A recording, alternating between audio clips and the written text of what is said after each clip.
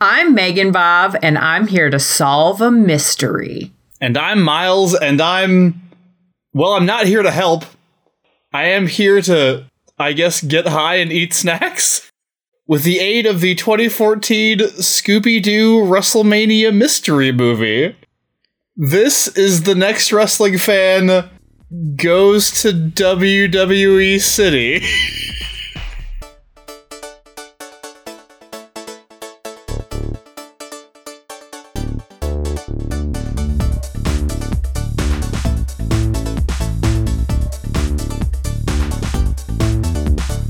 Welcome to this bonus episode of The Next Wrestling Fan, a podcast of fights and feels. This episode exists because we hit our $150 goal on Patreon. Woo! So our patrons got together. This is partially our fault. We did put the Scooby-Doo movie on the poll, and we did suspect that it would do well. And it did do well. It won the poll, and we had to watch this movie. Bob watched it last week? Twice. Yes. Okay, wow, you're dedicated. I watched it last night, so it's very fresh in my mind. And Bob has a breakdown for us. An extremely long breakdown is my understanding. There's a lot that happens in this film, contrary to what you might expect. I would like to take a second and talk about our histories with the Scooby-Doo franchise. Okay. So I would like to ask you, Miles, were you a Scooby-Doo viewer as a child? In your teens, any of that? Because Scooby-Doo has been around for a long time, and then I remember the reruns being very popular. So tell me about your Scooby-Doo experience. I don't have a lot of it, honestly. I was never a Scooby-Doo guy. I was aware of it. It was a thing that existed while I was growing up. When I got older and started working in childcare and education, obviously I was exposed to some of it because we would show like Scooby-Doo movies to the kids and stuff. And of course, I am familiar with it through cultural osmosis in that I am aware of who the characters are and generally what their character traits are. And I had an interesting discovery while watching this movie. Yes. So I am a huge Venture Brothers fan, and the Venture Brothers did an episode in which there is a parody version of the Scooby Gang is not exactly the right word. It's more of a Dark Mirror version of the Scooby Gang. No. And I couldn't watch the Scooby Gang without thinking of the Venture Brothers versions of the characters who are all horrible. That's terrible. So, yeah, not a ton of experience over here with Scooby-Doo. What's your experience with Scooby-Doo, Bob? I watched it intermittently as a child. Not through any design, but because it was on. And it had third place after, if this was like old cartoons, after the Flintstones and the Jetsons, I would then accept Scooby-Doo if I had to. So you were big into like Hanna-Barbera, is what I'm hearing. No, I was not big into it, but so the order of preference. This is turning rapidly into an episode of The Math of You. The order of preference would largely be Disney cartoons, and then I would watch Warner Brothers, and then if I couldn't get Disney or Warner Brothers, third string is Hanna-Barbera. Okay. I never have really liked Hanna-Barbera, but I do actually think that Hanna-Barbera is probably better at comedy than Disney is. What age of young Bob are we talking about here? Between 7 to 12. Okay. It's just interesting to me because I think part of my problem is that I have a general inability to remember my childhood, which is one of the reasons I don't push to go on Math of You more often, is that I don't remember. I remember some things. Like I have certain images and certain things that stuck with me, but for the most part, did I see a lot of Hanna-Barbera shit when I was a kid? Probably, but it didn't really make an impact on me. You know what I mean? Okay, so that's where we're coming from as far as Scooby-Doo. I do have one more question for you before we begin. Mm-hmm. We've now been covering NXT and talking about wrestling for a year and a half. 18 months? Yeah. How familiar did you feel with the wrestling WWE content of this movie? Or was it going over your head? I felt almost uncomfortably familiar with it. Okay. Because I was seeing it from the level of understanding some of what was happening, although I do have some questions about the era that we're in and some of the storyline choices that are made. Me too. Spoiler alert. I also have questions. However, I was also seeing it from the meta angle of the corporate synergy machine that is the WWE and being astonished at how incredible they are at cross-promotion and marketing, and also terrified because in some ways they might be better at it than Disney, and that's scary. It would really be something if Vince McMahon stepped back and allowed the people who work for him, who are very good at what they do in all capacities, to make a good television product that people would like. Because he's so obsessed with going mainstream. And so many of these crossovers like this one, especially in this era, 2014, when the network was just launching and he was really like his obsession with pushing Lesnar and bringing in Ronda Rousey to get them MMA connections, his obsession with bringing in football players and celebrities and all this stuff. He wants nothing more than for his product to be seen as mainstream. And I don't think he realizes that the biggest obstacle to that, in my opinion, is the fact that he keeps making wrestling embarrassing to watch. Yes. So, anyway, that's a conversation for another day. For now, Bob, I think we should get into your breakdown. We are going to do the sights, sounds, and feels of Scooby-Doo WrestleMania Mystery. Yes. All right, well, with that in mind, Bob, take us through it. Let's get into Bob's breakdown.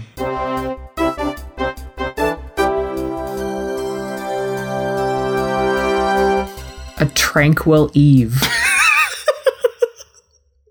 A deserted stretch of road through the woods.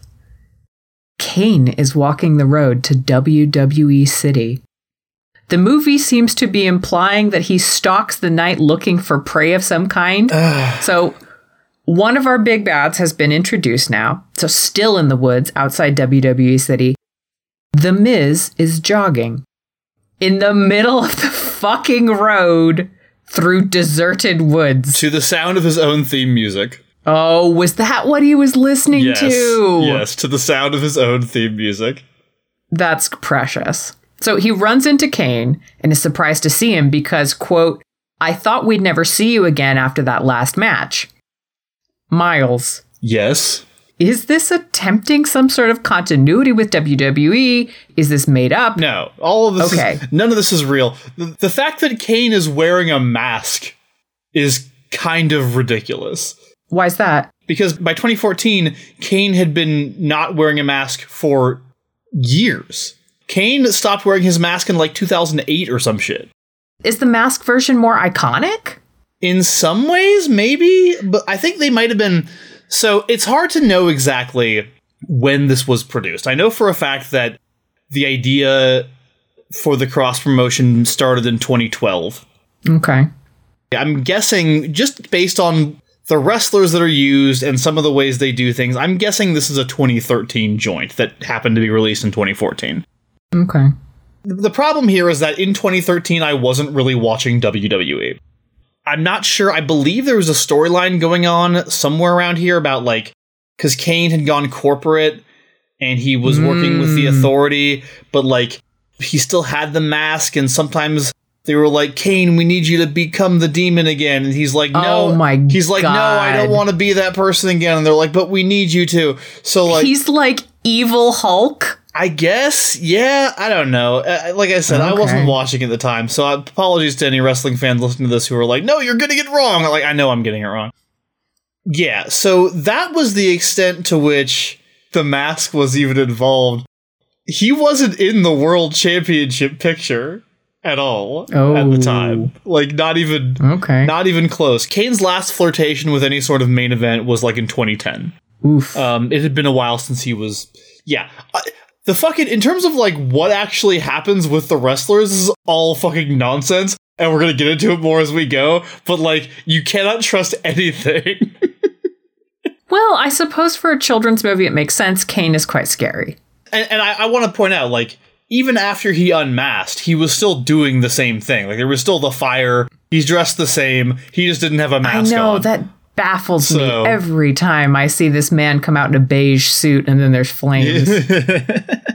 And it's like, oh, he's from hell, but he's like Ted from Accounts. He's not actually anything. So there's a terrible growling sound, and out of the woods comes a giant demon bear who punches the Miz out of his clothes. Is he wearing white boxers with hearts on them? Of course he is. Don't be ridiculous. Of course he is. Yeah, it's Hanna-Barbera. Yeah. They're not fools. They know on what side their bread is buttered, and it is buttered on the boxers with hearts on its side. So the demon bear didn't come here to see the Miz in his undies. He came to kill. So the Miz climbs the giant sign of Triple H that points the way to WWE City. The demon bear fells the sign, and Miz is terribly injured and knocked unconscious as he and the sign crash to the ground. Opening credits go. Wait, hang on. Can we talk about the sign for 1 second? Oh, we can absolutely talk about this insane sign that it has a moving, like, Las Vegas arm sort of pointing the way to WWE City and then saying Triple H's catchphrase? So, first of all, in this film, there is a thing called WWE City, which I'm having a hard time thinking of a concept more terrifying than that.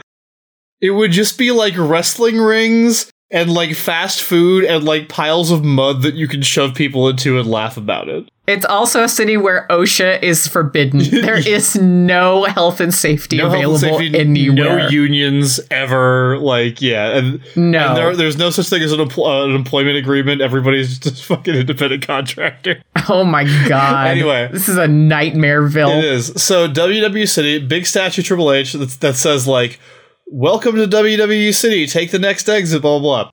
And then what it says is, because it is just that good. And the way it's said, as you mentioned, is meant to evoke the feeling of a catchphrase. Yes. However, just that good is not Triple H's catchphrase. Oh, is it not? No. Well, because what Triple H used to say is that he is the game and he is that damn good. Oh. So this is a sanitized, cleaned up version of Triple H's catchphrase, which I found utterly hilarious. Okay. All right. Thank you. That is very helpful. Yeah. So the opening credits go, and we come back to Shaggy playing a WWE video game. He is playing as John Cena in a match against Sin Cara, who Scooby is playing, and Scooby wins.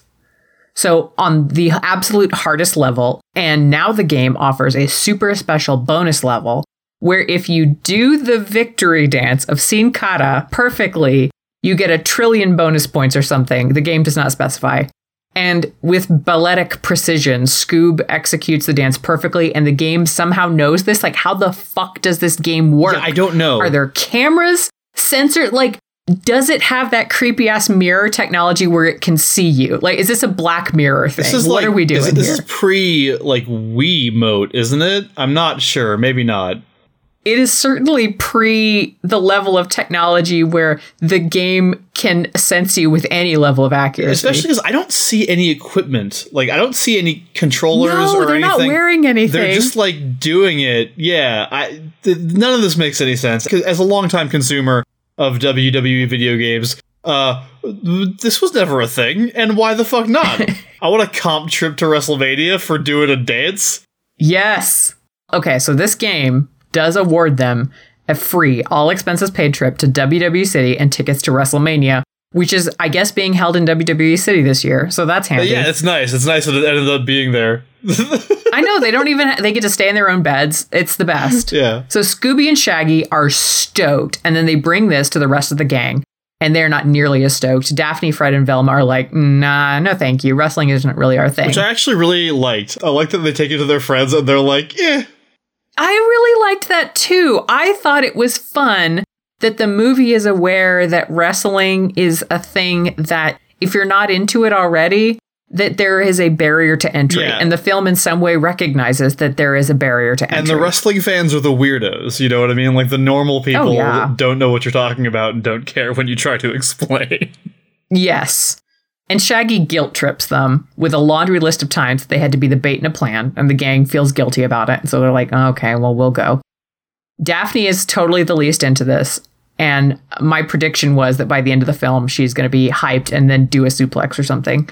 Yeah, that would have been a better outcome. I didn't hate what they did with Daphne, but we'll get there. Oh, really? I did. Okay, I'm used to this, so I am numb to it. Let me put it that way. Fair enough. So they pack up the Mystery Machine and are on the road when it turns out that Shaggy and Scooby didn't pack any luggage. Shaggy punches his fist through the fourth wall and says, "We all wear the exact same outfits every day anyway." He's got a point, Fred admits.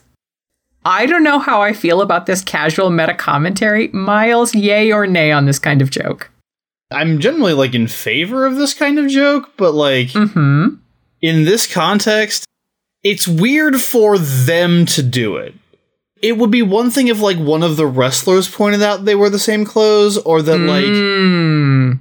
Or if it was a parody version of the characters pointing that out, like, that'd be one thing. But to have the actual characters go there was a little bit weird to me, just because, like, okay, so you're aware of this? Why don't you change? Is your entire wardrobe... Like, in Steven Universe, at least, it shows the fact that he legitimately has just a bunch of red shirts with yellow stars on them. Like, that's what he wears.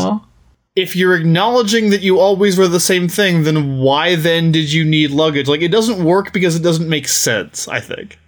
I found it odd because if you make that joke once, but you don't change what you're doing, then do you make that joke every time? And why did you blow that joke this time? Because you can only make that joke once. Yeah. It's a weird move. So it's dark now, and they're driving through the woods when, oh no, there's wildlife on the road. Cue a slow motion, action-packed swerve to avoid a raccoon with a fish in its mouth. Raccoon avoided, but the car gets stuck in a ditch. And then this other car drives up. Luckily, Cookie and Ruben, an uncle and his nephew, they're driving by with American Jort's dad, John Cena. That's right. Both Cookie and Ruben are black, and I am pleased to see some attempt at diversity in this thing. Yay for that. Curious as to why they are original characters and why we couldn't get any of the black wrestlers on the roster into this movie, but that's fine. I have no idea who some of the big black wrestlers on the roster would be at this time. Was Big E a big deal at this time? I mean, he was there. I would have liked to see Big E. Big E would have been nice. I mean, they did have Brodus Clay, but Brodus Clay is problematic for different reasons. Yeah, he didn't do anything, too. And AJ Lee is a woman of color, but she didn't have a significantly large role either. I wonder if the wrestlers who were involved volunteered to be involved, or if they had the ability to refuse to be involved, or if they were just, like, cast, you know what I mean? Yeah, it's unclear. It's a weird arrangement of wrestlers, which we will explore further. We will get to. So, the car stuck in a ditch, no problem for Jort's dad, Cena. And I'm going to narrate precisely what happens next. The moon breaks through the clouds in this dark night, and the camera pans to Cena, who pulls off his shirt as music swells, and we get a shot of John Cena's muscles rippling in the moonlight. Okay. Daphne imagines herself clutching John Cena against a crashing ocean backdrop like a romance novel cover. Cena single-handedly lifts the Mystery Machine out of the ditch. Daphne's like, holy shit, that John Cena can get it.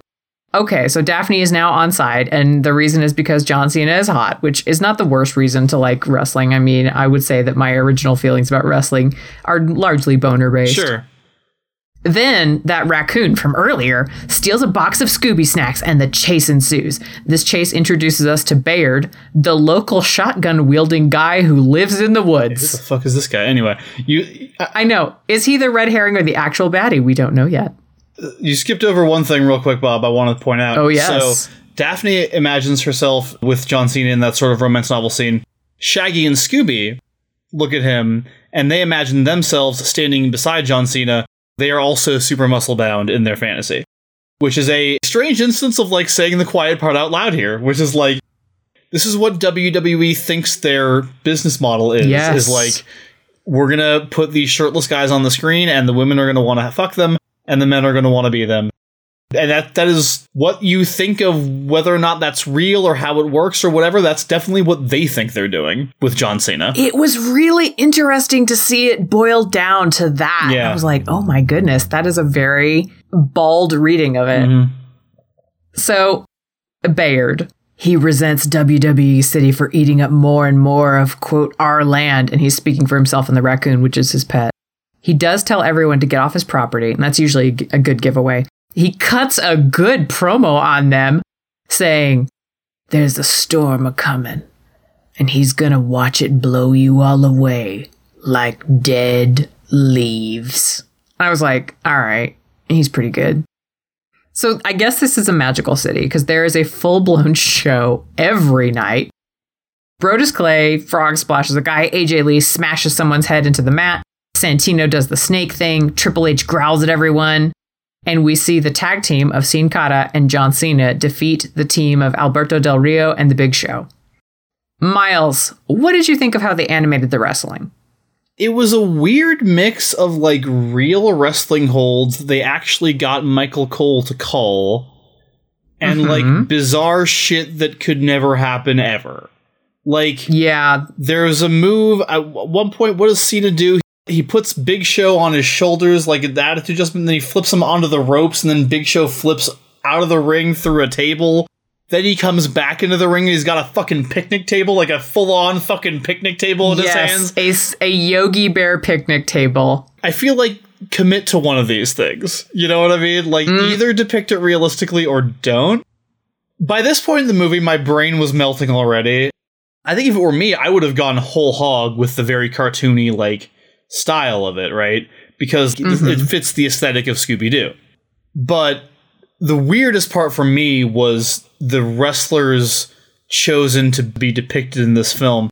Most notably Sin Cara, because Sin Cara has a prominent role in this movie.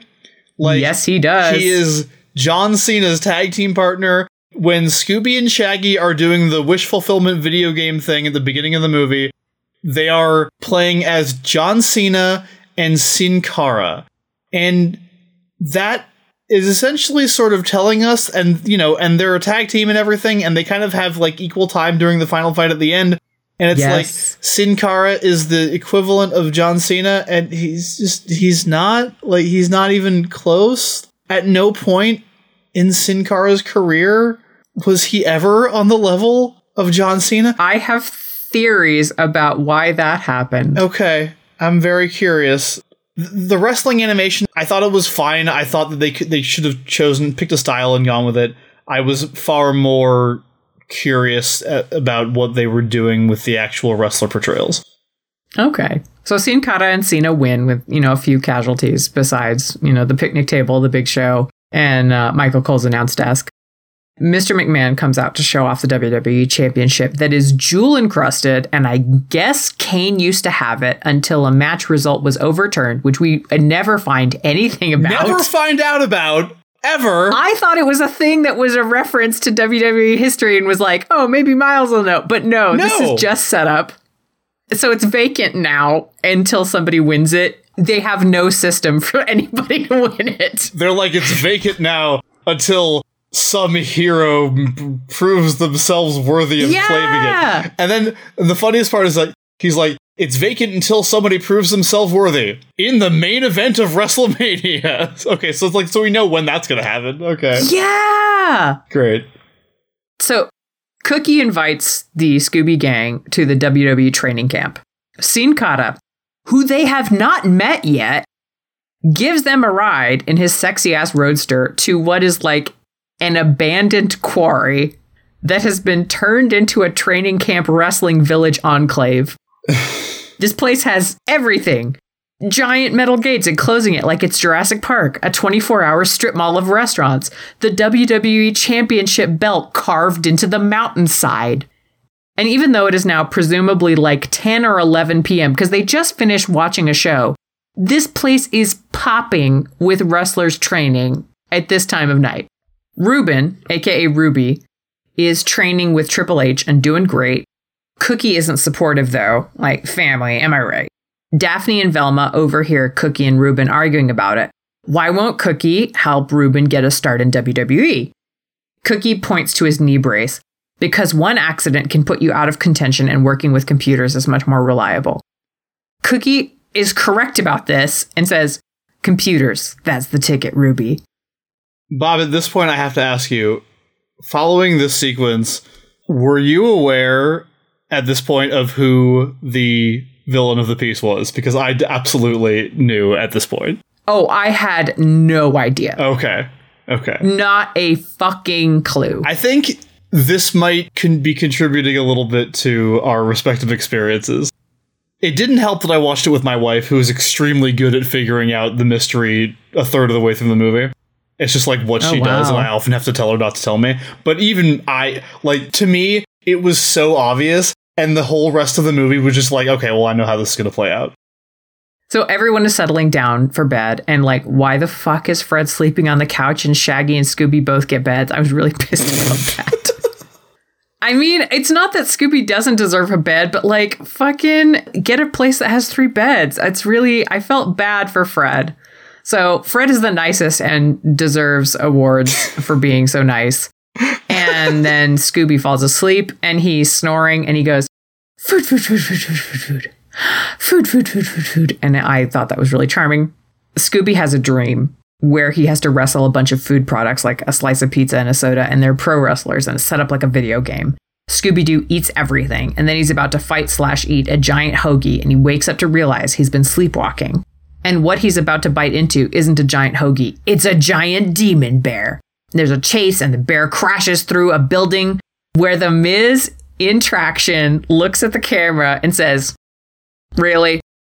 That made me really happy. It made me happy too, mostly because the word "really" at one point was a Miz catchphrase. He would interrupt somebody's interview and go like, "Really? Really? Oh. Really?"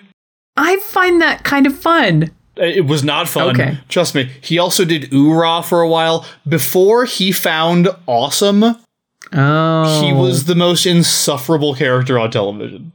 Okay. So the bear leaps onto Sin Cata's sweet roadster, wrecking it. The superstars all come out of their little concrete cabin things, fully in costume, ready to fight the bear. But the bear handles all of them easily, throwing Brodus onto Triple H and then throwing the roadster at a nearby statue that's a ball with WWE carved into it. Like, apparently this statue is also full of explosives because when the roadster hits it, there's a giant flaming mushroom cloud. And Neil, who is very used to American action movies by this point, turned to me and said, "Oh, it's obviously an American car." Yeah, definitely. Sin Cara looks at his roadster and a slightly mournful Spanish guitar riff plays. The camera does a close-up on Sin Cata's emotionless mask, but you can feel the pathos. Cookie and the others join the gathering outside to say, "It's true, the legend is back. The ghost bear is here to challenge us all." Cut to Kane growling in the woods. Now, cut to angry businesswoman in WWE Tower. Miss Richards is furious about the property damage. She's like, "What the fuck are you doing here?" Cookie reminds her about the dance contest that Shaggy and Scooby won. And she says, "Who can keep things straight with all these bear attacks?" I'm like, okay. So the bear has been attacking multiple indoor office spaces, like ghost bears do. And Mr. McMahon comes in and asks the gang to help. They're not even worried about the lives of the performers at all. Just the belt, which is jewel encrusted, and obviously the bear wants it. Ghost bears, notorious for their love of tacky accessories. So Miss Richards doesn't really want the gang to help. Suspicious. But she has a point. The belt is completely protected by a heavily secured case surrounded by laser tripwires that call security, so it's probably fine. McMahon thinks it's still worth having the kids on the case, and Cena offers to help too, because he's a good boy. And he tells the gang that there's someone they should talk to, so they head to the rooftop where Sin Cara is looking out at a sunset. He knows the legend of the bear. Cue the Spanish guitar music. He doesn't talk, but does an intricate dance to the guitar music that tells everyone the story of the bear while John Cena translates. Because John Cena, in his own words, speaks masked luchador. Sin Cara is secretly a bee, which is the only species that communicates through dance. So the story of this bear. The bear was a wrestler. Against its will, which is really shitty. Sin Cata's great-great-grandfather challenged the bear to a fight. You cannot challenge a bear to a fight. It cannot consent to that. So Sin Cara Grande wins, and the bear is infuriated by this because it has a concept of wins and losses. And so the bear goes on a property-destroying spree and burns down the town before escaping. And so this ghost bear is here for revenge. All right, this is all very reasonable. Cut to the WWE superstars eating together.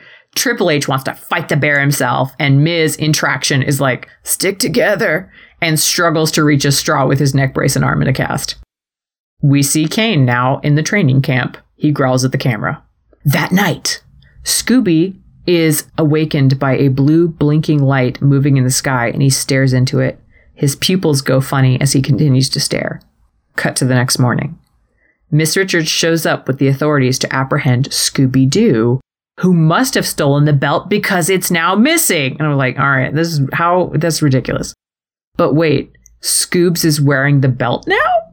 So Miss Richards whips out the security cam footage, and we see Scoob successfully steal the belt. John Cena and Sin Cara are so disappointed. And I was like, oh, that's really sad. And Velma is like, something doesn't seem quite right. Jinkies. Scooby is dragged away, and Velma is off to solve the mystery. Now we get a PowerPoint presentation from Velma. The victory dance from the video game is the exact sequence of moves you use to avoid the laser tripwires. And Velma has the footage of Scooby in his own house doing the victory dance. So I guess that answers the question about how the game works, and also maybe WWE's relationship with the NSA. So apparently the video game was full of post-hypnotic suggestions that made Scooby steal the belt, so now he has to go to jail. Although at least now we know why Scooby was sleepwalking. But wait, in WWE City, if you're accused of a crime, you have the right to fight in the ring to earn your freedom. Famously innocent people better at fighting. Yeah, wow, really? You want to talk about this justice system that we have in WWE City? Are you in accordance with federal law on this? Where is your oversight committee? I want to know who Miss Stevens is. Never explained. She's a fictional character made up for this movie. Doesn't exist in real life as far as I know. Oh, Miss Richards? Miss Richards, sorry. Yeah. I said Miss Stevens because there's a wrestler named Steven Richards. But yeah, no, this is just, again, this city is nightmare fuel. I read an interesting review of it that described it as like, if Vince McMahon fucked Disneyland, this is what you would get. And it is as horrifying as that phrase suggests. So now they have to fight Kane during WrestleMania to win their freedom. Many questions about why Kane, why they suddenly get to be the main event of WrestleMania. No, they're not the main event. They're the opening match, I thought. Oh, they are the opening match. Okay. Miles, not a single goddamn person pointed at the WrestleMania sign to indicate that they were going to fight. Not one. It's truly odd. I don't understand why there would be no pointing at the WrestleMania sign, because that is, like, crucial. You have to do that. It's tradition. No, none of this makes any sense. I don't understand why Kane has been, like, was his exile self-imposed? I know. I'm like, is he the creature from Frankenstein and like he's just sad about all this? Or is he stewing on something? He's shown lurking throughout the first part of the film, and we don't really know why. And then he just shows up here and he's like, I want the title again, and I guess I have to go through you. And it's like, why were you could have just hung around. You could have just stayed and, like, gotten a title match the normal way? Like, what? The fact that we get no details on that situation is utterly baffling to me. If you're not going to tell that story, then just, why are we wasting time? Like, just have him come out. Just be like, you have to fight Kane. Da, da, da, da. It's like, because Kane, it's scary. Like, what are we doing? It was weird to me because it suggests that Kane does live in WWE City, like has a little house in the wrestling enclave, but was just living in the woods for no reason. And then came back and was like, well, I guess that's the end of that. Seems like there was rustic vacation. Yeah, there's like some kind of controversy, like, I don't, like, about him losing the title, but it's never explained. I don't know. Well, Velma and the rest of the team are going to work on the mystery while Scooby and Shaggy get to training. Cut to buzzards flying overhead as AJ Lee and Cookie try to get Shaggy and Scooby ready to kick Kane's ass. Training montage. Training montage set to AJ Lee's theme music. Oh, I thought that was really fun. I like AJ Lee's theme music. Her theme music rules, actually. It does. I sometimes listen to it for fun. So it's Shaggy and Scooby. They fuck everything up and destroy a lot of property. Reuben is mad that his uncle won't train him, but will train Shaggy and Scooby, and he wants to be a wrestler. The Bone Bender. We will come back to that. Oh, you had something about Bone Bender too, did you? In Sight Sounds Feels? I look forward to it.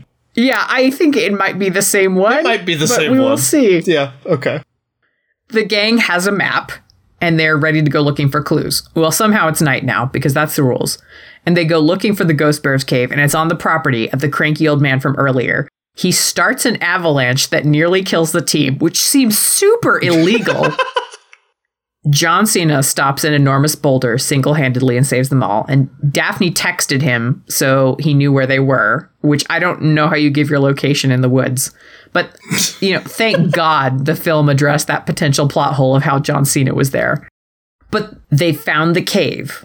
From the shadows in the woods, Bayard says, "They just walked into a trap that's better than any I could make." I don't know. He seems like the baddie to me.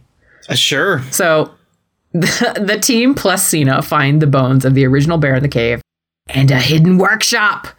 There's books on hypnosis and schematics for an EMP and a sinister calendar with the date for WrestleMania circled in red. Miles, suspicious. Indeed. Oh no, the ghost bear comes back. It throws Cena into the wall and then comes after the team, who just abandoned John Cena. Yeah, they just leave him there. His unconscious ass lying in that fucking workshop. And we do get a chase scene. We get the classic, beautiful Hanna-Barbera chase scene, running into one door and then, out the other. I mean, it's stalactites and stalagmites, you're seeing them run in between them and you're seeing them go in and out of shot, but it's all the Hanna-Barbera ridiculousness. They're changed levels through various levers and pulleys and all kinds of ridiculous stuff. The second act chase scene is my least favorite thing in movies. I don't care for it, but I appreciate when Hanna-Barbera does it because it is like seeing somebody play a classical piece of music to me. It is just it's perfect. I don't necessarily enjoy it, but I recognize that it's perfect in what it does. The bit where they were where it was Shaggy and Scooby going where the camera was static and they were just running through the doors and the bear was chasing them, that was, I got that feeling there. I was it's classic Scooby-Doo shit, you know what I mean? But when the place was flooding and the stakes were super high, I was come on, man. Oh, it's a fucking Scooby-Doo cartoon crossing over with this weird bullshit presentation of WWE. Give me a break with your floods and your life and death fucking stakes. Come on. I didn't buy it. Okay. I really enjoyed this part. I thought the chase scene went on too long. However, in the process of fending off this bear, part of the cave is collapsed and water rushes in, flooding the cave, washing them all downstream. Shaggy and Scooby are body surfing on snoring John Cena, which apparently is what happens when you get knocked out. The WWE would really like you to believe. Yeah. You just go night-night. You just go to sleep. And then you wake up later and you're fine. And then that bear fucking leaps out of the water. The camera keeps cutting to John Cena snoring, and I thought it was really fucking funny. So then there's a waterfall, because there has to be a waterfall. John Cena wakes up mid-fall from this waterfall and does an over-the-shoulder throw on the bear in midair. And then they wash out next to the storm drain grate next to WWE City. Suspicious. John Cena and the gang then explain to Miss Richards why WrestleMania needs to be canceled. That EMP probably is not a good sign for this event. And an EMP, the electromagnetic pulse, will knock out all the electricity. So that's kind of low stakes-ish, but it's not the lowest stakes. They will not cancel it, even if the safety and security of the performers in attendance is threatened. Gosh, I cannot imagine WWE would ever do that. Gasp. Miss Richards is one way or another, WrestleMania goes on. So instead, they're going to turn WrestleMania into a trap. A bear trap. So it's now WrestleMania. A thunderstorm is raging outside. And oh shit, the angry hill country man Bayard and his raccoon are loitering angrily outside in the rain. The Tron announces that Kane is going to wrestle both Skinny Man and Dead Meat, which are the ring names of Shaggy and Scooby, respectively. I just want to say one thing. Getting some serious WrestleMania 37 vibes with this Mania in the Rain action here. I was worried there was going to be a weather delay, and Sin Cara was going to have to cut an impromptu promo using interpretive dance. Oh, man, I wish they'd had that kind of vision. Man, if you have not watched some of the bullshit that's happened at the start of WrestleMania 37, you're not missing anything, but it is fun. It is fun. So everyone is in position for the plan. Triple H is standing outside in the rain in just his briefs. Fair enough, bud. You do you. The jewel-encrusted WWE Championship belt is led to the ring with a security escort and Miss Richards. Oh, shit. Velma knows where the EMP is. But it's also, I guess, opening event time. Opening First match, event. Yeah, opening match. Kane versus Skinny Man and Dead Meat. So this is a last man standing match. Which, why? Why is it a last man standing match? How would you even do a last man standing handicap match? Do they both have to be down for the 10 count or only one of them? What are we doing here? So it's whoever can still get up before a 10 count is the winner. And yeah, it is also a handicap match. And no explanation is forthcoming. Kane takes out the referee immediately. So Kane, despite his alleged obsession with getting the belt, is not interested in doing the things that it would take to get the belt. He apparently just wants to kill Shaggy and Scooby, which will not get him what he wants. Apparently in this universe, you don't win the belt by, winning a wrestling match. You win the belt by doing something cool that the company then awards it to you. And then if it's... It's the world that it is suggesting, and by suggesting, I mean gesturing vaguely and wildly at, is puzzling. Velma runs to Miss Richards to say, "The EMP is in the belt!" And the belt has already been stolen. This belt that is in the case is a fake. Gasp! But how? The EMP goes, causing the electricity to short, and the Ghost Bear, who has just been waiting for this opportunity, attacks. But the gang has a plan. Flares. Multiple WWE superstars help by lighting a series of flares around the ring, including an injured Miz who falls over in the process. The beacons are lit! I know. I did have a real, Gondor calls for aid feeling, and was like, come on, play the swelling music. That's one of the best parts of the film. I like that now the fans are like, yay, we can see WrestleMania again, bathed in the sickly green light. So the bear starts by attacking all the championship trophy cases. Suspicious. But the match is still going. Shaggy is strung up in the ropes, and Scooby has to fight Kane alone. But with the power of the dance moves he learned from the video game, he's able to avoid every hit from Kane, who goes headfirst into a turnbuckle. Miles. Turnbuckle? Turnbuckle. Ugh. The flares are fading, but Triple H is outside with enough generators to power WrestleMania. And I want to just say, there is a giant lever that you have to push to make this electricity that's in these generators turn on, I guess.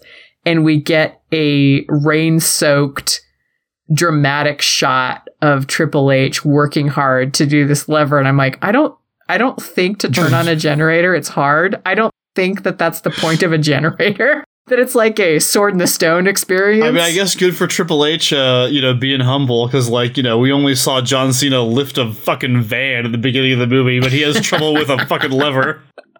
So the lights are back on. The bear is backstage watching the match on a TV in the traditional WWE fashion. Absolutely. It does not like what it sees, because Scooby is doing pretty well in this match. Meanwhile, Ruben, the bone bender, is going to fight this goddamn bear. They fight out onto the entrance ramp. Fred then hits the button that obviously turns the ramp into a catapult. Obviously.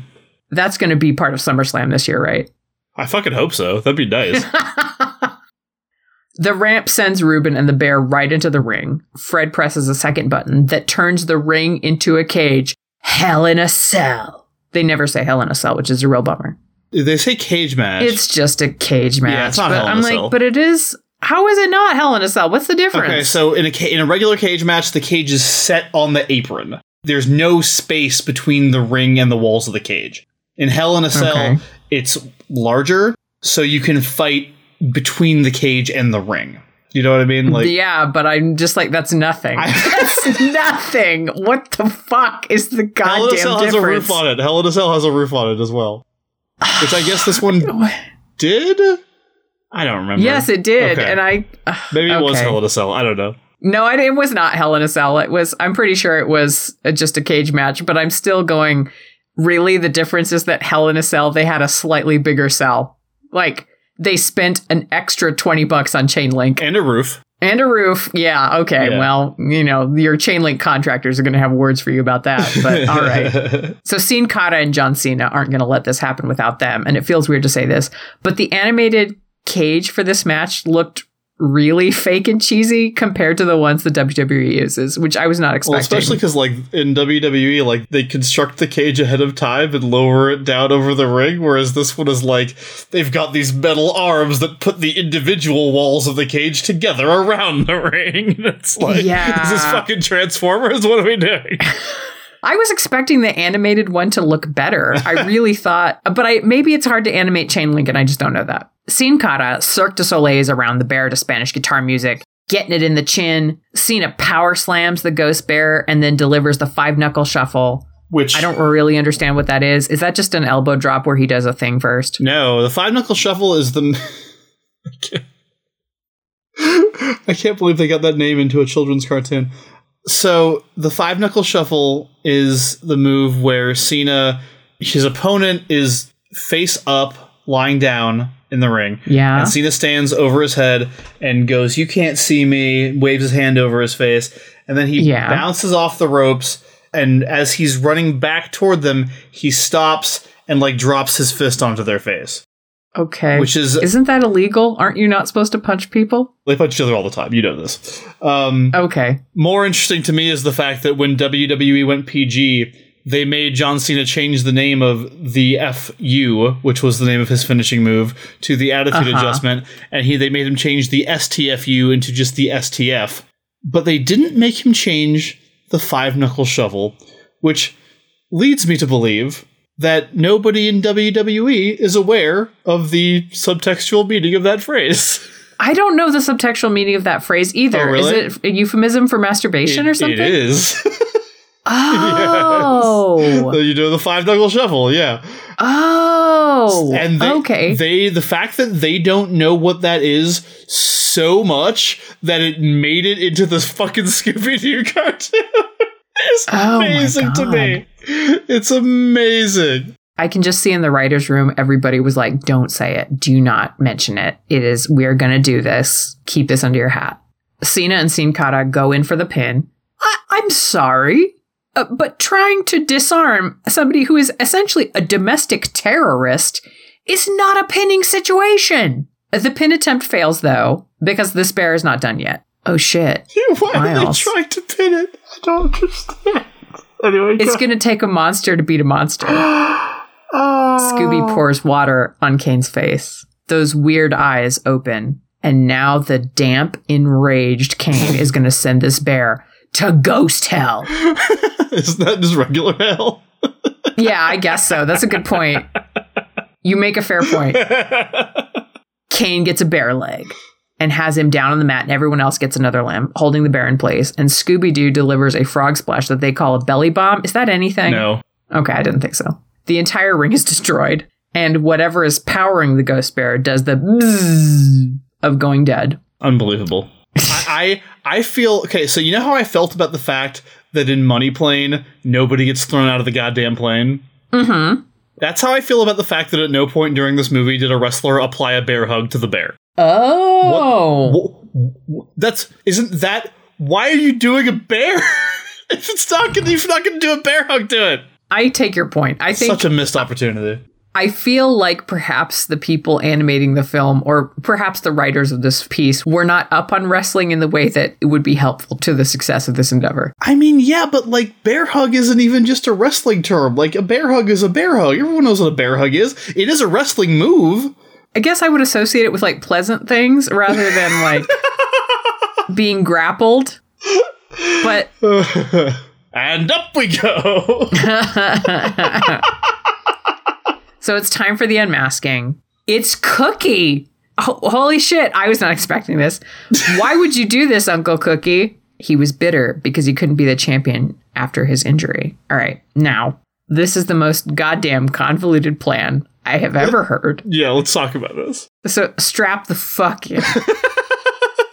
Once he was injured, he began to grow more and more bitter about being sidelined from glory. A bitterness that only grew with each new wrestler that he helped to train. He developed a plan for revenge, but he'd need a pawn to steal the championship belt. Why not hack the video game and embed post-hypnotic suggestions into it? Oh. The video game was folded into a contest that Cookie got established by sending fake emails through the WWE system approving the contest. That's why the Ghost Bear, Cookie, destroyed the video game studio, which is the bear attacks that Miss Richards was complaining about earlier. The contest meant that only the person who was the most physically equipped to steal the belt would be the one who rolled up at WWE City. Now, remember those flashing blue lights Scooby saw right before he woke up with the belt? That was Cookie triggering the post-hypnotic suggestions that would turn Scooby into a dancing, belt-stealing stooge. But Scooby wasn't wearing the real belt when he woke up in the morning. Cookie had already taken the real jewel-encrusted belt for himself. And with that vital business out of the way, he could attend to the real plan. Like, are you fucking serious, film? That was not the real plan. That was just vanity right there. So the real plan was to turn out the lights at Wrestlemania and with the help of his bear disguise, freak everyone out to inspire a panic, a stampede, injuries, all that good stuff that would ensure Wrestlemania and the reputation of the WWE were both destroyed forever. Where's the belt? Cookie is wearing it under the bear costume. To echo Miles, what are we doing here? Cena takes it off him and holds it up for the cheering throngs. Allegedly, the golden jewels on the belt were going to set Cookie up for life. And I was like, yeah, right. Because fencing one-of-a-kind items is famously very easy to do. And we get the obligatory, and I would have gotten away with it too if it weren't for you meddling kids and your crazy dog. And the audience seem too on the nose Cookie. To you? Do you mean like obligatory? That it didn't feel like earned? Is that a line that is said in every Scooby-Doo episode? Or like, if they hadn't said it, I would have been so mad. Okay. And it's not that I like having it said. It's that if it's not said, it's like, this is not a Scooby-Doo experience. Okay. That was my question. That makes more sense to me then. Because to me, it feels like, you know, how like everybody says, play it again, Sam. Even though that's not the line. I don't know. In some ways, it would be like if a wrestler came out and didn't do their signature move that they always do for this particular thing. And you'd be like, well, what are we doing? Why it makes a lot more sense if it's like that's a thing that happens in every Scooby-Doo episode. Oh, yeah. I think they shouldn't do it all the time. But at the same time, if they don't, I'd be mad. Sure. Yeah. I don't want it, but I want it to be there. Okay. Broader question. Why the fuck are you booing Cookie, though? He's right. An unscrupulous company that profits off the bodies of athletes and doesn't respect them does deserve to be robbed and swindled. Cookie is fighting a morally corrupt entity. He is the hero of this film. So Ruben is worried that he will not be allowed to stay in WWE City, but everyone reassures him that he's welcome to stay in whatever capacity he wants, whether that's in the ring or behind a computer. The belt is awarded to the true champions of this film, Shaggy and Scooby, and even Kane offers them a handshake. Everyone chants, Scooby-Doo, Scooby-Doo, because there hasn't been any chanting yet in this movie about wrestling. I was really pissed off about that. Mm-hmm. And that's the end of the film. Loose thread.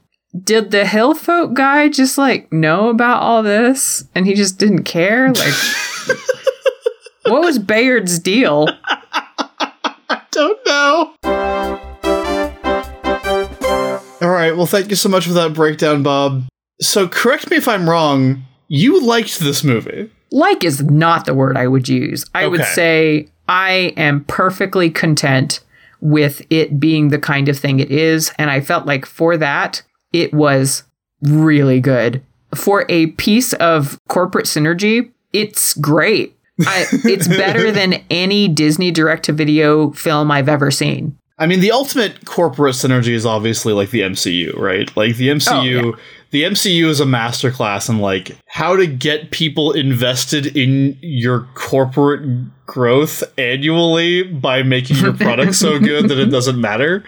It's reasonably well written. The lines are not terribly delivered. Everybody is doing an okay job in the acting front. The animation's not bad. It's better than a lot of Disney sequels. The animation's pretty good. The comedy timing it's Hanna-Barbera pretty good. I expected it to be way, way worse. And so because of that, I think I was shocked. I would say it is 3.5 out of 5, but that is on a different scale than I would rank films that exist to be art. Okay. For a film that exists to be like a product, it's a 3.5 out of 5 for me. I'm really shocked at how well it holds together as like a thing that is trying to be a movie. I have a hard time with this kind of thing. Oh, yeah, for understandably. That very reason. Like, I just talked about the MCU. Part of me wishes that I could hate the Marvel movies. Mm-hmm. Because I recognize what they represent from a corporate standpoint. And, you know, like Captain Marvel and the fucking Air Force and like all the shit. Like there's so many reasons to not be on board with the MCU. But in my opinion, they are so good. Mm-hmm. They are films and more importantly, comic book adaptations of such incredible quality that I am able to put that part of my brain aside. And it might be that that's what it takes. Like, it takes things that are that good, because I just, like, the first half an hour of the movie, I was mainly just like laughing and kind of like blown away by the weird choices being made. Like the fact that Sin Cara is being presented as such a big deal. The fact that like random people like Brodus Clay and Santino Marella are in this movie, like playing themselves. Everything about WWE City and like how all this works. Like, I was just kind of like able to ride it for a little bit and be like, well, this is fucking weird. But as the movie went on, I had a harder time feeling okay about the propaganda-ness of it. It was just very clearly, let's tell kids that WWE is a fun, cool thing with no problems at all. And like, everybody wants to be a WWE superstar. People who get injured and like bitter about how they're used and have to then go and like train other wrestlers. Oh, those people are bad, and they're probably black. Yes, and probably black. There's that, and like the way it portrays Vince is in this like, it was very uncomfortable and weird.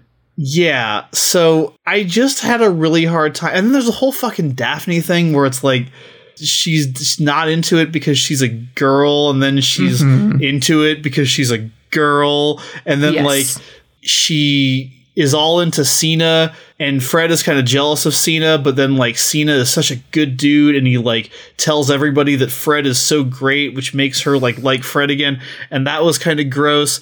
There's the sequence with AJ where she's training them and like kicking the shit out of them, and they're like, oh my god, she's like Kane but with lipstick. Which, on the one hand, I want to praise for like putting the one woman in the movie on that level, but she's also the one woman in the movie. And I had a hard time getting past it, and beyond that, I was bored. Oh, yeah. I knew who the villain was, and I knew exactly how the story was going to go. Because like, as soon as they were like, oh, here's this guy, he used to be a superstar and never won the championship and really doesn't want his nephew wrestling. And I'm like, okay, so he's going to try and destroy WrestleMania. You know, what's what you do.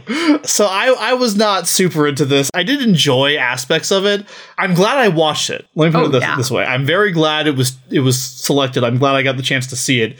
I've been curious about it with all the commercials we've been sitting through on the NXT episodes, and I was curious about it at the time because I was sitting through the same commercials at the time. Glad I saw it. Very interesting, like, little weird thing in the history of WWE. They did a Scooby-Doo movie, and Kane was this like wandering nobody, and fucking The Miz is like a joke, and like, yeah. Really interesting choices, but overall, in terms of like a film, I was not able to look past its failings. It has a ton of them. I think famously, I have a higher tolerance for things that are bad than you do. Honestly, most people do, I think. Yeah, like, you're like an orchid.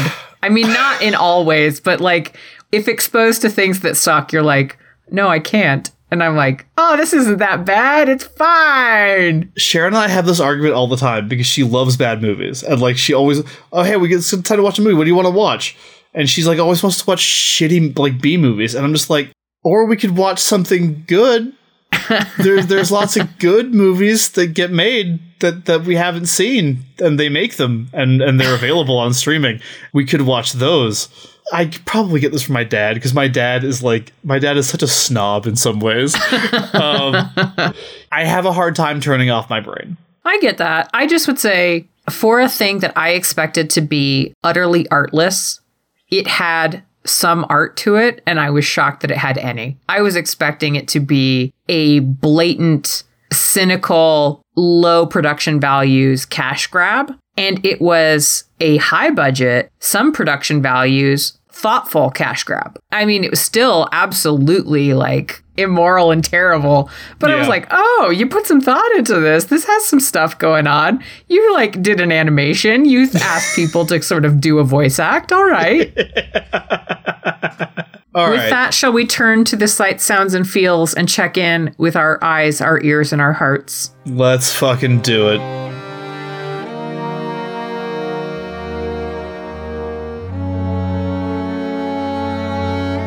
All right, Bob, for this episode, what did your elf eyes see?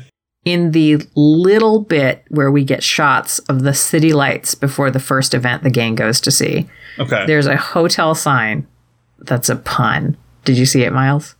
I don't think I did. Tell me. It says best wrestler. Best wrestler! Okay, that is barely a pun. But I was really upset because I wanted more puns. And there was also a thing that I was curious about. There was Mr. McMahon's Waffle House. Is that a reference to anything? I don't believe so. Okay, because I was like, why Mr. McMahon? Why a Waffle House? Does he have a move that's like waffle-based? If that's a thing, it's too deep a cut for me. Miles, what did your elf eyes see? First of all, I noticed this initially because I was interested. So during WrestleMania, they occasionally cut to like fans watching. Mm-hmm. And one of the groups of fans watching is this group of 4 young women. And I was like, oh, that's kind of neat. Like, you know, just like there's no men in the house. Like, there's just 4 women hanging out enjoying WrestleMania. Sort of performative, but kind of neat. Mm-hmm. It was only later that I learned who those 4 women are. I thought they might be something because the animation style was slightly different. Yes. So the guy that produced and directed this movie, Brandon Vietti, was also the co-creator of an animated series called Young Justice, which is based on DC Comics. So it's a DC Comics animated series about like teenage versions of like DC heroes, right? Uh-huh. Those 4 women are members of the Young Justice cast. So like it's Wonder Girl, Artemis, Miss Martian, and Zatanna. Oh my god, that's wonderful. Yeah, and I just really enjoyed that. I was like, oh, Zatanna, she's so happy that the wrestling is back on. All right, Bob, what did your Vulcan ears hear? And is it the same thing that mine heard? Oh, how can it not be? Ruben says, I got an outfit I made out of spandex and bones. Real bones I ordered off the internet. Ruben, what the fuck? You can't order human remains? I mean, you can, but like, what do you use? Fucking Bitcoin? You can't just buy them on Etsy. He was on like Silk Road buying like body parts. This is some weird shit that WWE's like, that's fine. Got no problem with that. Outfit out of spandex and bones. Like what? And I want to, for Miles and I to paint a quick picture of the quality of this outfit. Yeah, because he wears it later. It is a like kind of chest piece. And then it has 3 bones, and they look like dog bones, basically. And one of them falls off as he's about to fight the bear. And he has not puts it back on. He's not done anything to like make it look like something. They're just like hot glued. It's nothing. He bought human remains and he fucked up his outfit. Like, I don't just don't understand why that would be his character. Why would they put this in a kid's movie and go like, you know what kids think is funny? Human bones. My only guess, the only thing I could possibly even come close to conceptualizing is that they were trying to do a thing because Scooby's a dog. So, like, I feel bones, like that is such a no prize. Like, that's a real stretch. Although I do want to say, Bob, the bone bender and his outfit has inspired me to ask you for a favor. Oh, yes. At some point in Garden Plots, okay, can Skeletor wrestle? Can Skeletor talk about wrestling or do a wrestle or somehow be involved in the wrestling? Is wrestling a thing in Eternia? Because it seems like it would be. I will not rule it out, but I am not the only writer in the writer's room. Okay, but one of the other ones is Hub, though. I will say there's a non-zero chance of that coming up, but I have no idea when or how. All right. Well, if you need like a guest writer on that one, let me know. Okay. All right.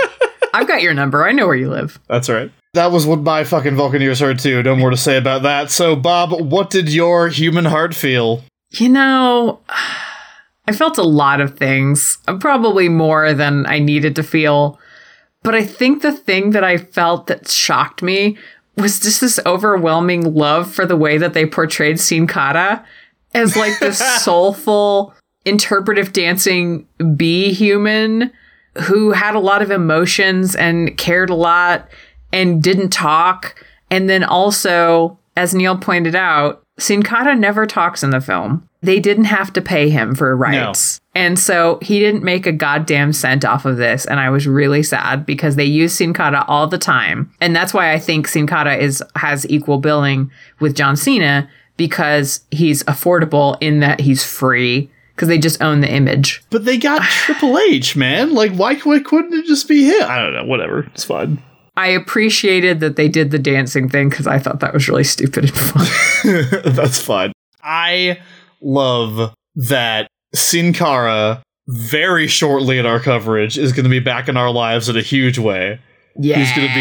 We're going to be talking about Sin Cara a lot, and I love that we have a new framework in which to discuss him because he is a bee. He is a bee. And we will be able to talk about that for the remainder of his fairly lengthy NXT career. Now, is he a single bee who's giant and hides his other legs? Or is he a swarm of bees that's in a man suit? That's a good question. I think he's a swarm. Oh, that's nice. Good for them. Working together, making it work. Bees are colony animals, and I don't think a single bee could pull this off. All right, Miles, what did your human heart feel? So I don't want to go like super negative on this, but just weird indigenous cultures' feelings about this movie. Oh, yes? It's just weird to me that they brought in this Bayard guy who's like a white trash hillbilly. Yeah. With a raccoon. But his whole thing is that WWE City is expanding and like taking up too much of his land, and soon the spirits or whatever will like wipe them away. And it just gave off this weird vibe to me. Like, we're going to tell this weird side story that doesn't go anywhere about colonization, but the people being colonized, the people being colonized are like trailer trash white people. And it made me feel really uncomfortable. And then even then, just the fact that, and I'm not an expert in like native or indigenous mythology or anything like that, but the fact that there was a bear, like a ghost bear, seemed to play into that in a weird way to me. And I could just be that could just be the fact that I've read fucking New Mutants too many times, and I associate the Demon Bear saga with Native American shit. That could very well be the case. But it was just weird, and it wasn't explicitly culturally appropriative, but it felt culturally appropriative. Like, there's no real explanation of like why Cookie decided to do all this in the guise of the ancient bear, which is apparently like a Mexican legend, but it's not a legend. But like the most exotic guy there is the one who knows the story, and it's his ancestor that fought the bear back in the day. And it's just, there's just a lot of weird little fucking things like that made the experience uncomfortable for me. Oh, yeah. The WWE propaganda is fucking blatant. They have a championship carved into a fucking mountain. Like, which presumably they have to change every time they redesign the fucking belt, which they do numerous times. But this was just like, it seemed like really weird, like unconscious, like white privilege shit. There was a lot of that it just sort of felt so deeply buried that you were going, I can tell it's here, but I don't know how it is informing what I'm watching. It is just like baked into it completely. It's just like, why a bear? Why the dude in the woods talking about the city encroaching on their land? Like why any of this? I don't. Yeah. It's such a bizarre choice that to me doesn't seem like it has much to do with the wrestling part of it. It seems to me it has more to do with the Scooby-Doo part of it. My knowledge of Scooby-Doo is mostly that it is a haunted carnival. Like, it's always a haunted carnival every time. I'm sure it's not, but all of my memories are of it always being a haunted carnival, and it's probably because somehow I've seen one episode 5 times. But I do have a lot of questions about Bayard, and I wish that they had resolved any of that. I don't know. Part of me... Okay. Miles, let me pitch you the gritty sequel. Oh, no. It's not even really a sequel. I want you to picture this. Some sort of sequel happens, and it's the end of this sequel, and it is Bayard standing on a hill, and like the ruins of time have destroyed WWE City, and it's just like a tumbleweed blows past, and he just says, like dead leaves. Cut to black. Oh, okay, I like it. It'll be like the Snyder cut, you know? Oh, no. No, I'm not prepared for the Snyder cut of this film. Never. Do not release that. All right, well, those were the sights, sounds, and feels of Wrestlemania mystery. Yeah. Like I said, I don't have specific cheap pop quiz questions for you, Bob. But I do have one thing I want to go over with you real quick. Oh, yes? So you mentioned a sequel. Yes. And there was, in fact, a sequel. Oh my God, you're fucking kidding me. No. What's it called? It's called Scooby-Doo and WWE Curse of the Speed Demon. Okay. Not drugs, I'm guessing. No, I don't think so. It premiered at the San Diego Comic-Con on July 23rd, 2016 and was released on DVD. What? Yeah. What the fuck? It was delayed. Okay, okay. Because it was originally supposed to prominently feature Hulk Hogan. Oh, shit. However, in 2015, Hulk Hogan said some things that he should not have said. Because he's a piece of shit and needs to die. Because he is a racist, yes. And WWE terminated their contract with him, an arrangement that sadly does not continue into the present day. He wasn't in the movie. So, okay. Bob, I have prepared a list of wrestlers. Okay. As I go through them, I want you to tell me if they are in Scooby-Doo and WWE Curse of the Speed Demon or not. Okay. You know what, Miles? I think I'm going to watch this sequel because I need to know what it's like. I am so fucking curious. Do they go back to WWE City? Is it a different place? Do they change what they have established as the quote-unquote lore of how the WWE works? Is there another questionable justice system that is combat-based? Okay, so are you ready? Yes. I'm going to say a name of a wrestler, and you're going to tell me if you think they appear in the movie voicing themselves. Okay, I will say yes or no. Yeah, you'll say yes or no. Some characters, like in WrestleMania Mystery, like you see Sergeant Slaughter, but Sergeant Slaughter doesn't act in the film. Yes, exactly. So you're telling me if they appear in the film in a voice role as themselves, okay? Okay. All right, here we go. The Undertaker. Yes. Triple H. Yeah. Stephanie McMahon. No. Goldust, a.k.a. You know him as Dustin Rhodes, but this is when he was putting on paint and calling himself Goldust. I'm going to say no. Sheamus. God, I hope so. Is that a yes? Yeah, I'm going to take that as a yes, just as I'm putting a wish out into the world. Okay. Stardust, a.k.a. the character being played at the time by Cody Rhodes.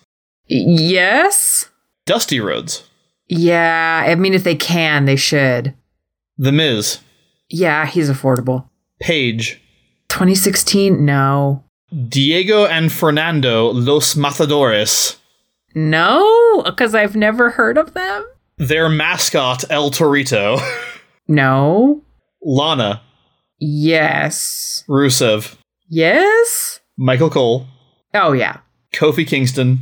Ooh, I'm so scared. I hope they don't fuck it up if they do. All right, yes? Vince McMahon. Of course. That concludes the list. The correct answer to all of those is yes. Oh, wow. Wow. They really went for broke. Yeah, there's a lot of wrestlers in that movie. I mean, I should have said yes about Goldust, because obviously, like, they can't get enough of a man in drag. Like, Warner Brothers always did that with Bugs Bunny and all this other stuff. Like, of course, Hanna-Barbera did that, so that makes sense. If you had to guess, does this movie remain in continuity with the first movie in that, like, are they still called, like, Skinny Man and Dead Meat? And do they reference the previous events and stuff like that? Like, is this a sequel in continuity, or is this, like, another Scooby-Doo WWE movie? I am so sad, but I am pretty sure that they have erased all previous continuity and they're going to act like they have never met Vince McMahon before, ever. You are incorrect. What? Yeah. They build on the previous, so they're still going to WWE City and shit? I mean, I don't know. I haven't seen it. I'm just looking at the Wikipedia page. They continue to use the Skinny Man and Dead Meat names. It references the fact that they had previously helped with the WrestleMania mystery. And Vince hires them to solve a mystery. Okay, I am going to see what it currently rates at on anything that has a rating. It has 6.2 out of 10 stars on IMDb, but that's what everything has on IMDb. Like, IMDb is just like everything has 7 stars. Oh my god, they're like Citizen Kane, 7 stars. Yeah. Manos, The Hands of Fate, 7 stars. Rotten Tomatoes. Yeah, Rotten Tomatoes. It does not have a critical tomato meter because apparently it was not reviewed by enough critics to it. Gosh. It was reviewed by no critics. Okay. But the audience score is at 57%. That could be worse. It could be worse. I'm curious as to what the WrestleMania mystery is rated on Rotten Tomatoes. Let's see. That has a 70% audience score. Oh. So there are also way more ratings of that one too. So we will update all of you out there when Bob goes out and watches Scooby-Doo and WWE Curse of the Speed Demon. I will not be watching it. It is not going on another poll. Don't ask unless you ask very nicely, in which case maybe. But Bob, if you do end up watching that film, please update us on what it is and what you thought about it. Oh, absolutely. I am going to have so many questions, but I guess I will just accept that they're not going to be in continuity with the WWE in any way, unless they decided to really lean into that, and who knows? Who knows? Yeah, none of this is in any way in continuity with WWE, although you can certainly tell these are not the people that were, like, on top of the world in 2013, but, like, I guess not. There's only 1 year where you'd even get Sin Cara, Brodus Clay, and Santino Marella and AJ Lee in the same movie. Like, there's only one period of time in history where you even think of including those wrestlers. Do you think that Bayard and Kane end up together? It's an interesting question. I don't think I ship them. Do you? I don't know. I mean, they both have a passion for wandering around in the woods and being angry. Yeah, but, like, Bayard would be angry at Kane because he's one of the colonizers, right? Oh, man, that's a good point. That's a good point. Yeah, like, he's wandering around in his woods like he owns the fucking place. Like, I don't think they would have a... Unless it was an enemies to lovers where, like, they start out hating each other for those reasons and then they overcome it, which I can see. Okay, in this world, we could have a Kane where he realizes that the WWE is a piece of shit company and, like, helps Bayard destroy it. We could have that, yes. I would be okay with... kind of okay with this. I still think the fact that they're white is problematic. Oh, God, no, it's super problematic, but, like... Okay, fine. I want Cookie to burn it all down and there win. You go. I like that better. I think like Cookie is the secret protagonist of this film. Oh, yeah, he is. If I were making a sequel, I would switch the roles there. Oh, absolutely. So, like, Cookie and Bayard maybe get together and they bring down WWE. I can see that a lot better. That would be amazing. Oh my God. And then they start another promotion that's actually, like, good. Yeah, I can see that because he's a trainer. So, like, he can train people if he sees a worthy cause in it, right? Like, yeah, I like that. Well, that's ending this episode on the positive note. I think that'll be headcanon from now on. Yeah, Bayard and Cookie destroy the WWE. Yay! Happy ending. Okay, on that note, thank you all for listening to this bonus episode of The Next Wrestling Fan. Thank you so much for your donations. Thank you so much for supporting this show. It means so much to us.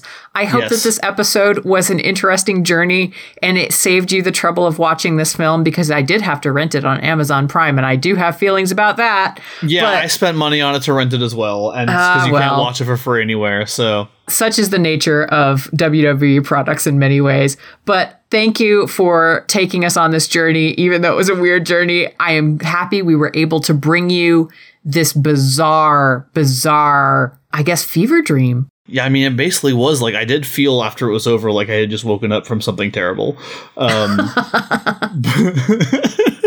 Anyway, yes, thank you all so much for helping us out and getting us to this point and allowing us to provide you with this bonus episode. Really hope you enjoyed it.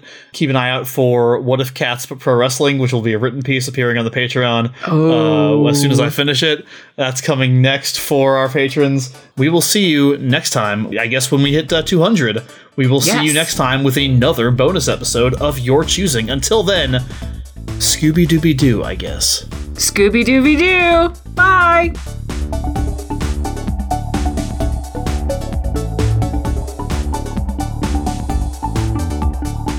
The Next Wrestling Fan is produced by Miles Schneiderman and Megan Bob, with logo design by Claire Mulcairn. Special thanks to Rafael Medina for our theme song, Learnbuckle. You can follow his creative work on Twitter at EarthMofo.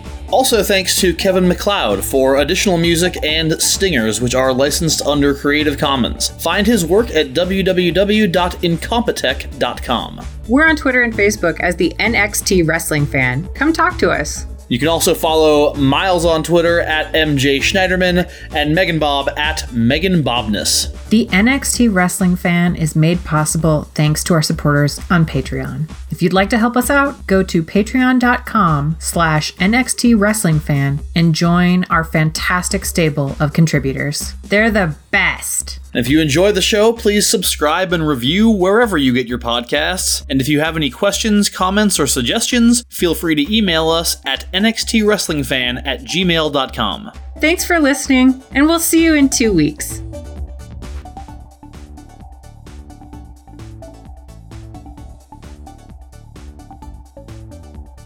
All right, so here we are. We're doing this. Bob watched... so I should say. So, this is our bonus episode. This is the bonus episode that we reached. So bad at this. Why am I doing this? Do you want me to do it? No, it's fine. Are you too high and too full of Scooby-Doo? I'm not even yet. No. You're high on Scooby-Doo.